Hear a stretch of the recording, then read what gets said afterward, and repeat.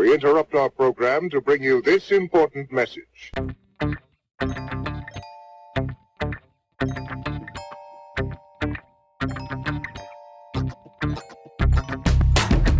Welcome to another episode of Medicalization, a podcast miniseries that dives into some of the most peculiar and fascinating stories of the history of medicine.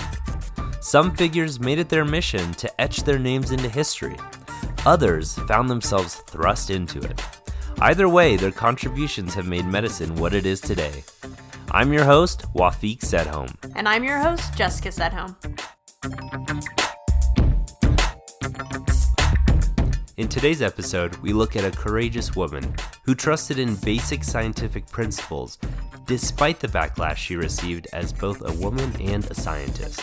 Her stance against Big Pharma ultimately prevented a mass epidemic. This is the story of Frances Oldham Kelsey.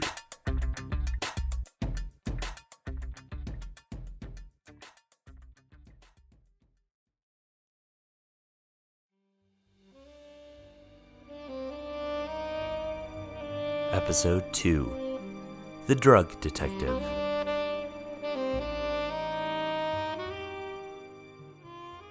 My name is Dr. Frances Oldham Kelsey. What I'm about to recount is a true story, even though I wish it weren't. These were wild times, and someone with grit and vigor was needed to clean these streets. There were a lot of shady characters in the business, and I was just the woman to get the job done. I got a lot of kicks from finding false reports and botched research and stopping the crooks right in their tracks. I did it for the kids, the ones who didn't have a choice. I was their voice, and I stopped for nothing.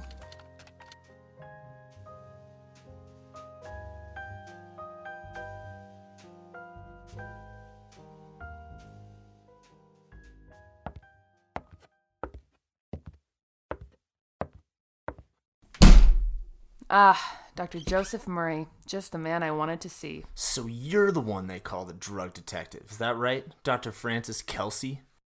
Yeah, what's it to ya? You know, I'm getting real sick of you not approving these new drug agreement.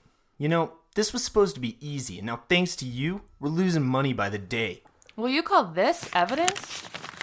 This is a pathetic excuse for scientific research.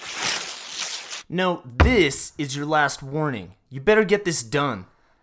Give me something worth reading, and maybe I'll approve your precious drug. Until then, I'm not budging, you hear?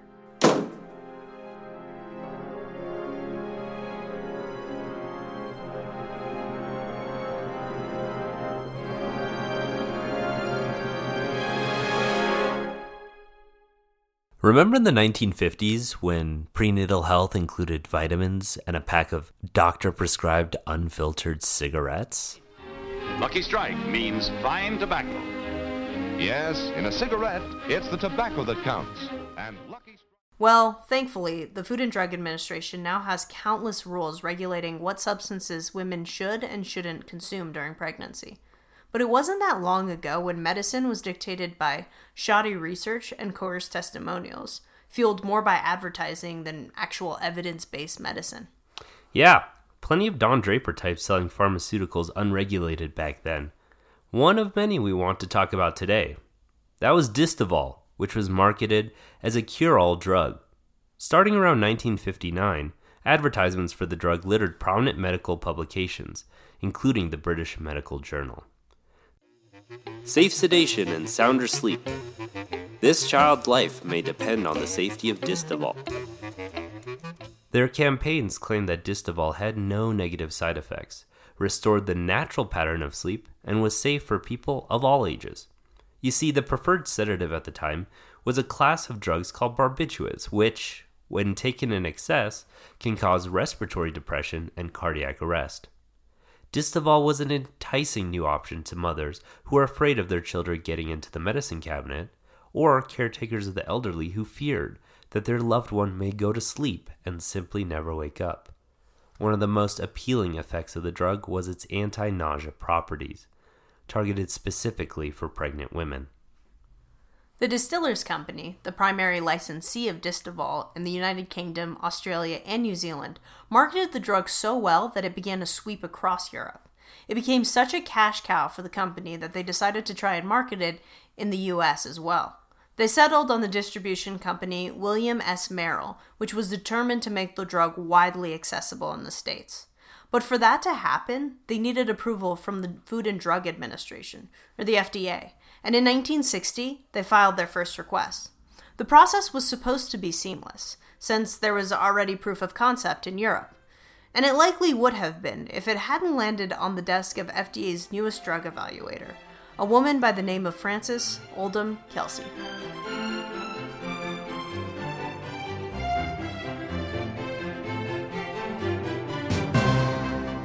Having obtained a PhD in pharmacology from the University of Chicago in 1938, followed by an MD in 1950, Dr. Kelsey had found herself next at the FDA. An unusual position for a woman at the time, her job was to inspect the evidence given for new drugs in the U.S. and subsequently approve or deny them. She had only been working at the FDA for about a month when Distaval tried to break into U.S. markets. I came on the 1st of August 1960, and I think I got the application in early September 1960. I believe it was the second one that was given to me. I was the newest person there, and pretty green, so my supervisors decided, well, this is a very easy one. There'll be no problems with sleeping pills. So this is how I happened to get the application. It was considered a softball for a routine approval, since the drug was flying off the shelves just over the Atlantic. But as Kelsey peeled through the evidence that the Merrill Company presented, she began to be alarmed. The application was reviewed by 3 people, a chemist, a pharmacologist for the animal work, and a medical officer, which, of course, was myself. All 3 of us found problems reviewing the drug the first time around. The chemist review showed that there were some matters that had to be cleared up. The studies were not properly structured, and a wealth of crucial information was missing. The claims made in the new drug agreement were too glowing for the support in the way of clinical backup. I cannot remember what the exact number of doctors' reports in the initial submission was.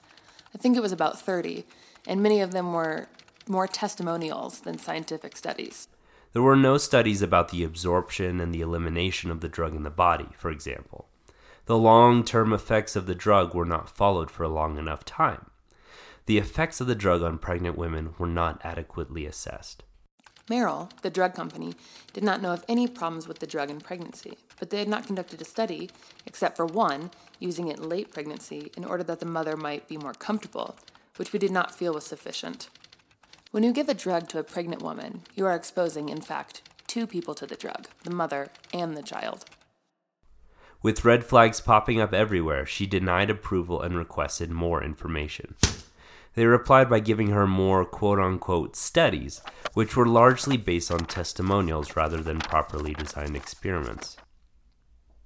And she denied them again.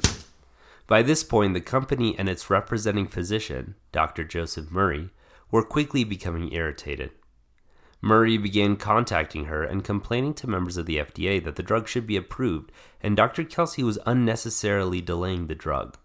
Dr. Joseph Murray was the contact man from Merrill. His background was in bacteriology. He was a bacteriologist, not an MD. I think he was quite frustrated, to put it mildly, by the problems raised in the review. I suppose he had been given the responsibility of getting the new drug approved as quickly as possible, and to have these roadblocks thrown up must have been quite annoying. Christmas was right around the corner, and the company would stand to gain a sizable fortune if it could be approved in time for the holidays. But she was steadfast in her resilience, and without the adequate scientific evidence, she would not budge. Little did she know how important this would be.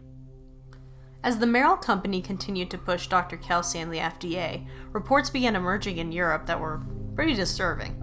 There was an unusual increase in the number of babies being born with abnormal limbs. Some would have small or absent limbs, while others had fingers and toes growing directly out of their abdomen. And although varying presentations of the limbs were seen, they were all classified as generally the same disorder, phocomalia. The Latin term literally translates to seal limbs, a gruesome moniker that defined the characteristic appendages of these newborns. Depending on the severity, some children would also have often eye, ear, or organ deformities. Many of the infants ended up dying shortly after birth. One particular testimonial from 1962 tells the story of a father who was brought into the delivery room only to find his newborn daughter missing her arms. In their place hung remnants of elbows, wrists, and fingers. He nearly fainted from the sight and cried out, "Surely you're not going to allow a child in this state to live?" The staff and doctors alike were completely bewildered. The shame, ostracism, and regret felt by these patients, their families, and the medical community created irreparable damage to people's trust in physicians and the government. By 1961, a German pediatrician by the name of Wittiken Lenz had established the cause of phocomalia to be the ever-so-safe drug Distaval through interviewing patients of his who had given birth to a child with the condition. The generic name of Distaval is thalidomide, and thalidomide became infamous overnight. Lenz's experiment, in addition to the other doctors' findings, alerted the public to the dangers of the drug. We got reinforcement of our belief that it was the drug that caused deformities from Dr. Helen Tausig, a renowned woman pediatric cardiologist at the Johns Hopkins University. Her specialty was pediatric heart defects, and the German physician wrote to her that many of these children had cardiac defects and that she should come to Germany and look them over. She came back with striking photographs after having talked to everyone over there. By 1962, the Merrill Company withdrew its request for approval. Thalidomide was no more. Dr. Murray, of Merrill, informed the FDA that the German firm was withdrawing the drug from the market. I remember very well when he called and told us about information they had received from Germany, possibly linking the drug with birth defects. I admit it, very surprised. This was what we had been wanting to make sure would not happen with the drug, and it appeared it had. But by this point, serious damage had already been done. Conservative estimates put 10,000 people in 46 different countries as having been born with phocomalia and other abnormalities as a result of the thalidomide use during pregnancy. But the casualties of thalidomide in the United States? Only 17 people. The babies affected in the US had received thalidomide because the Merrill Company distributed small quantities for experimental purposes, or because the mothers had traveled to Europe and received the drug while they were there. By all accounts, Frances Kelsey's refusal of the drug patent avoided an all-out catastrophe in the States, saving thousands of lives from disability, deformity, and even death. She was labeled a heroine, and rightfully so, and dubbed the drug detective. Her story was printed on newspapers around the country. Her ability to resist the pressures of big pharmaceutical companies and insist on evidence-based medical practice not only saved children from a dangerous poison, it changed the way that governments study and regulate drugs to date.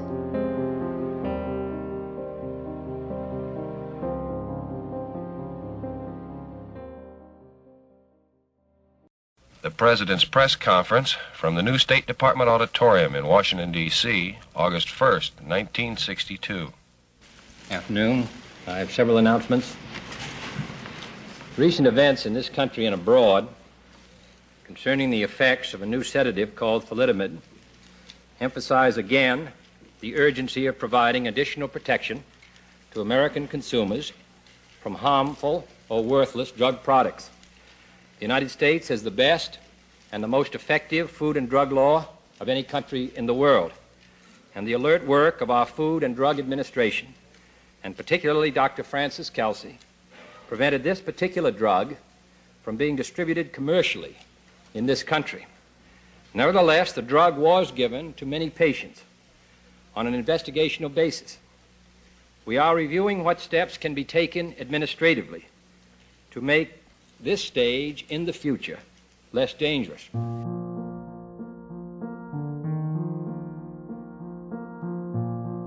As a result of the thalidomide crisis, the Kefauver-Harris Amendment to the Food, Drug, and Cosmetic Act was passed in 1962. This amendment firmly established the need for more rigorous regulation and the study of drugs on the market, as well as the prohibition of false or exaggerated claims of efficacy and safety. With the passage of this amendment, drugs now had to be proven effective as well as safe. And it is clear that to prevent even more serious disasters from occurring in this country in the future. Additional legislative safeguards are necessary. The bill reported by the Senate Judiciary Committee on July 19th, while embodying many of the recommendations contained in the message of March of this year, does not go far enough, as Senator Kefauver and others have pointed out in their supplementary review on the committee report.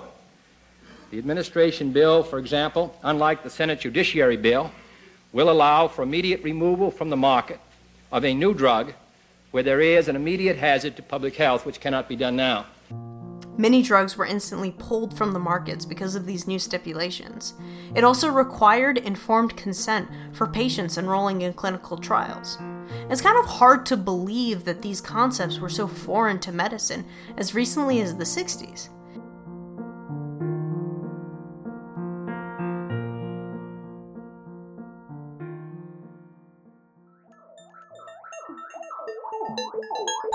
I think it's that time, Jesse. Uh-oh. It's time to learn the science behind some of our favorite stories. Off to the synaptic center.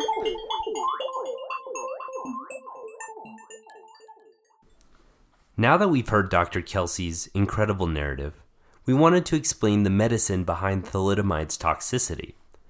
To do so, we have to explain how drugs even enter the womb to begin with. The placenta is the main organ responsible for the transfer of nutrients and gases between a mother and the growing fetus. It attaches to the mother's uterus through a complex vascular network and connects to the baby through an umbilical cord. So the baby and the mother are essentially morphed into one circulatory system. Due to this parasitic-like reliance, it is obviously incredibly important to monitor what goes into the pregnant woman's body because, if toxic, it can alter key developmental formation.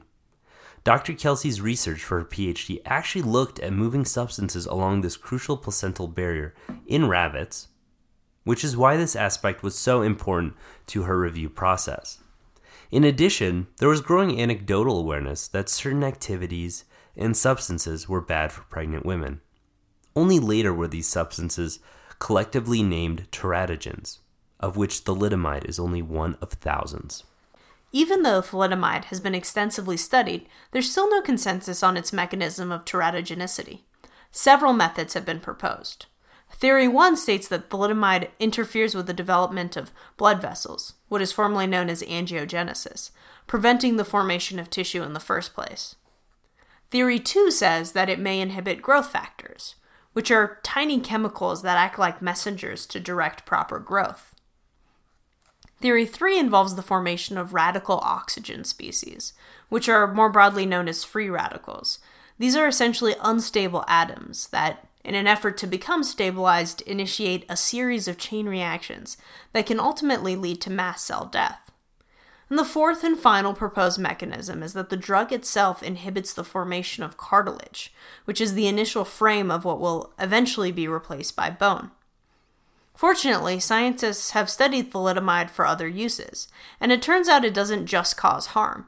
Thalidomide may have uses in the treatment of leprosy and tuberculosis and other conditions, paving the way to new treatments for a challenging disease process.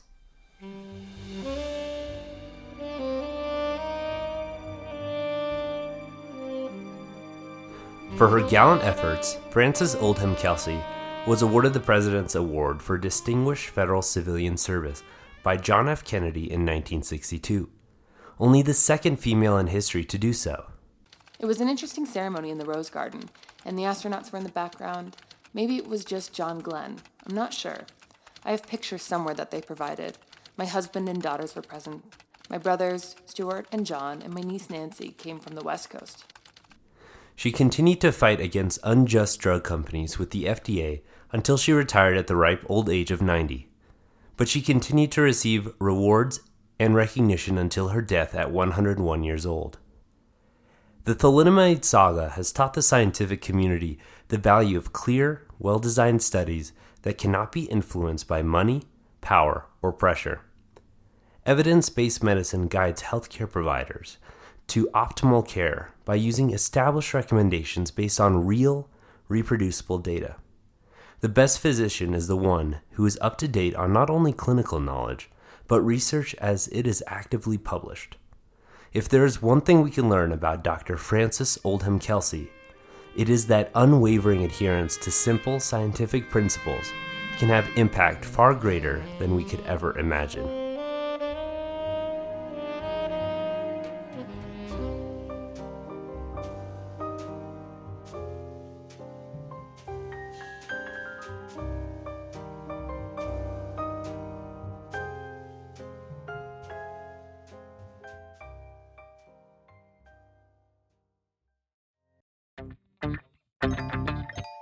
Thanks for tuning in to another episode of Medicalization. Please make sure to follow us on iTunes and or SoundCloud and give us a review. You don't have to give us a review, but sharing with your friends and writing a review is the best way to help us out. Tune in next time for another look into the medical history vault with Jessica and Wafi Shadow. We'd like to thank our sponsors, our parents, and the guy off Craigslist who we bought this mic from. We'd like to thank Erica Torvik for her role as Frances Oldham Kelsey, the drug detective, as well as Nate Ziley for his work as Dr. Joseph Murray. This is a test of the emergency alert system. But Dr. Kelsey would prove otherwise. I don't know why. I am the way that I am. You're close. And they're also an alcohol company, because when you specialize in one depressant, you might as well give them all. Do you not like that? No, I think it's fine. Okay. I think it's a little forced, to be honest with you, but whatever. Well, they're an alcohol company. You gotta do all the depressants, okay? Remember in the 1950s when prenatal health basically was a couple of vitamins and a pack of Marlboro Reds? Get me out. Hey, that's what we did last time. I laughed because it was funny. Now, back to our show.